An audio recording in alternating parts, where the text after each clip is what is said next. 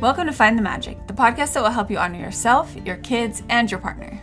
We'll give you tips and strategies to create peace and authenticity within your family. We inhale a ridiculous amount of books and life tools and distill the information for you. I'm Terilyn Griffin. I'm Caitlin Gabriel. And I'm Felicia Allen. Let's find the magic together.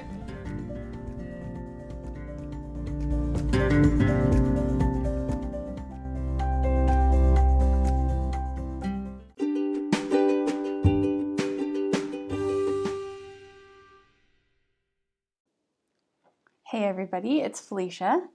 I have a magic moment for you today. I wanted to share with all of you my process for climbing my way out of overwhelm, which in the grand scheme of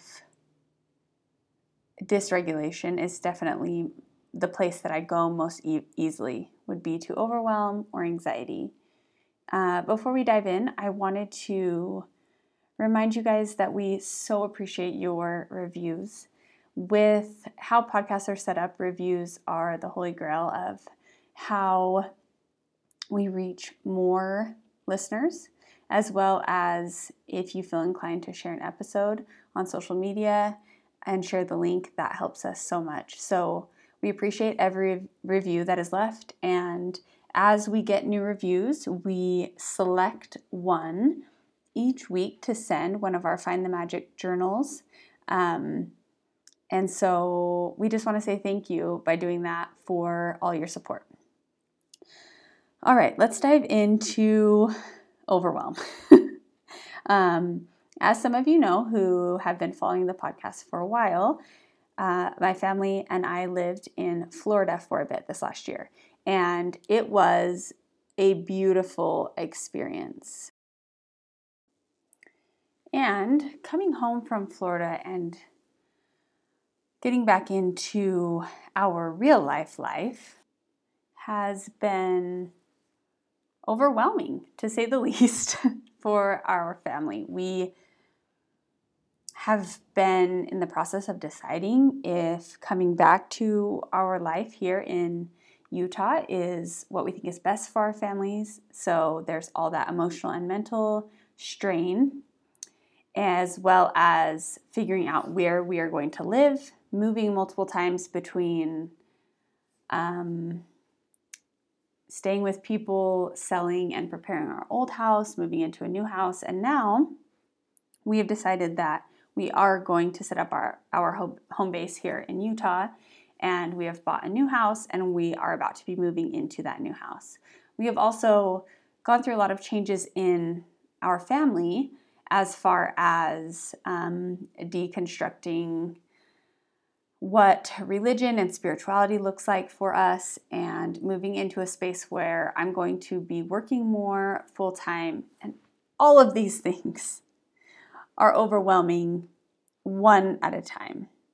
But together has been quite an emotional and physical and mental roller coaster and storm and overwhelm for Parker and I and our kids. So today I wanted to share some of the things that have helped us both concretely and mentally, emotionally, spiritually through this process. The first one being simply communication.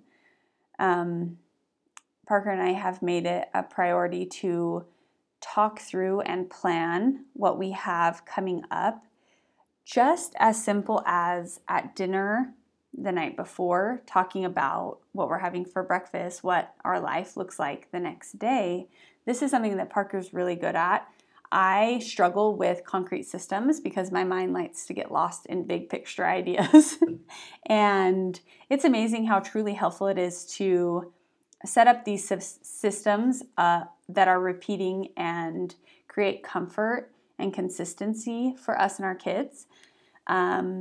So if you are going through a tumultuous stage, look and say, hey, am I wondering what we're going to have for breakfast the next day?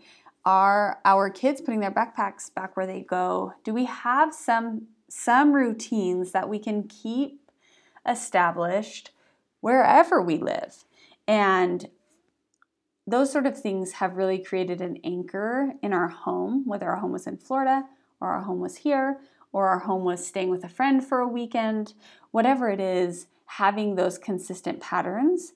It's why at the end of trips we can sometimes start to feel unmoored, because our bodies and our nervous systems really do create that or crave that consistent regulation.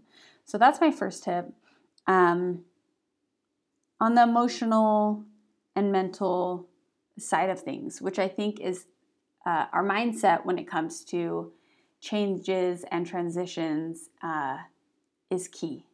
And along with being on the same page as your spouse, if you can find some mental, emotional regulation within the storm of change, which is, let's be honest, the rest of our lives, we will have ebbs and flows. To know that I can come back home to myself is the most comforting part. So, my favorite things right now are having morning time alone. That always looks different for me. Right now, I'm working on a novel, and that creative, just free flow writing in the morning while I have my coffee really anchors me to each day and gives me something to wake up to that I'm looking forward to when the day might be shaping up to be very overwhelming.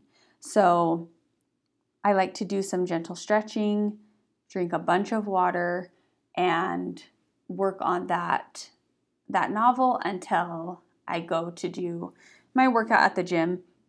All of that consistent pattern of connecting with myself really creates some space in my mind to be able to creatively solve other problems. My second thing would be grounding.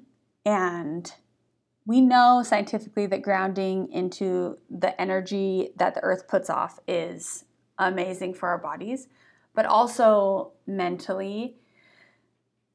When I'm feeling overwhelmed, if I can put away all devices and electronics and to-dos and I step outside and stand on the earth, hopefully the sun's out or I can hear a rustling of the trees, but even when it's cold, just a few moments of here I am and remembering that life goes on. That's the feeling that I feel when I'm super overwhelmed and I connect with nature and get silent with it. I remember that there are systems and energies and lifetimes and universes at play that are so much bigger than me. And it humbles me and it brings me back to the present moment, which always, always, always helps me reconnect with my kids. The next thing I would say is breathing. This, for me, is meditation. I often do it when I'm doing dishes or in the shower. Connecting with my breath, that I'm alive, that I'm here, and that through this breath, I can empower myself to get through these hard moments, is a simple way to self-regulate and find strength and I guess courage to keep pushing on. And then I really also like the practice. This can tie into your morning routine, but of journaling and working through those problems. I love Byron Katie's work, especially if you're going through a decision-making process of, are we going to stay or go, or we have no other choice, or those kind of feelings. Her work can really anchor me in what is truth, and then I can make a decision from clarity instead of wrapped up in the emotion of it all. And I think that being the theme, that if we can find self-regulation, clarity, and truth, even within a hard time. And I'm someone who firmly believes in the wisdom of challenges. I don't think that this life is about making everything as easy as possible. I do think we're here for learning. I think that our children challenge us to learn, our spouses, our life circumstances, and that if we can focus on finding the teaching in any moment, it can really bring us a renewed perspective of our purpose instead of feeling why me or resentful. So I hope that these tips can help you if you are in a transition, if you are looking to make some big decisions, that you can find some grounding and some quiet and some breath and some peace. All right, let's find the magic.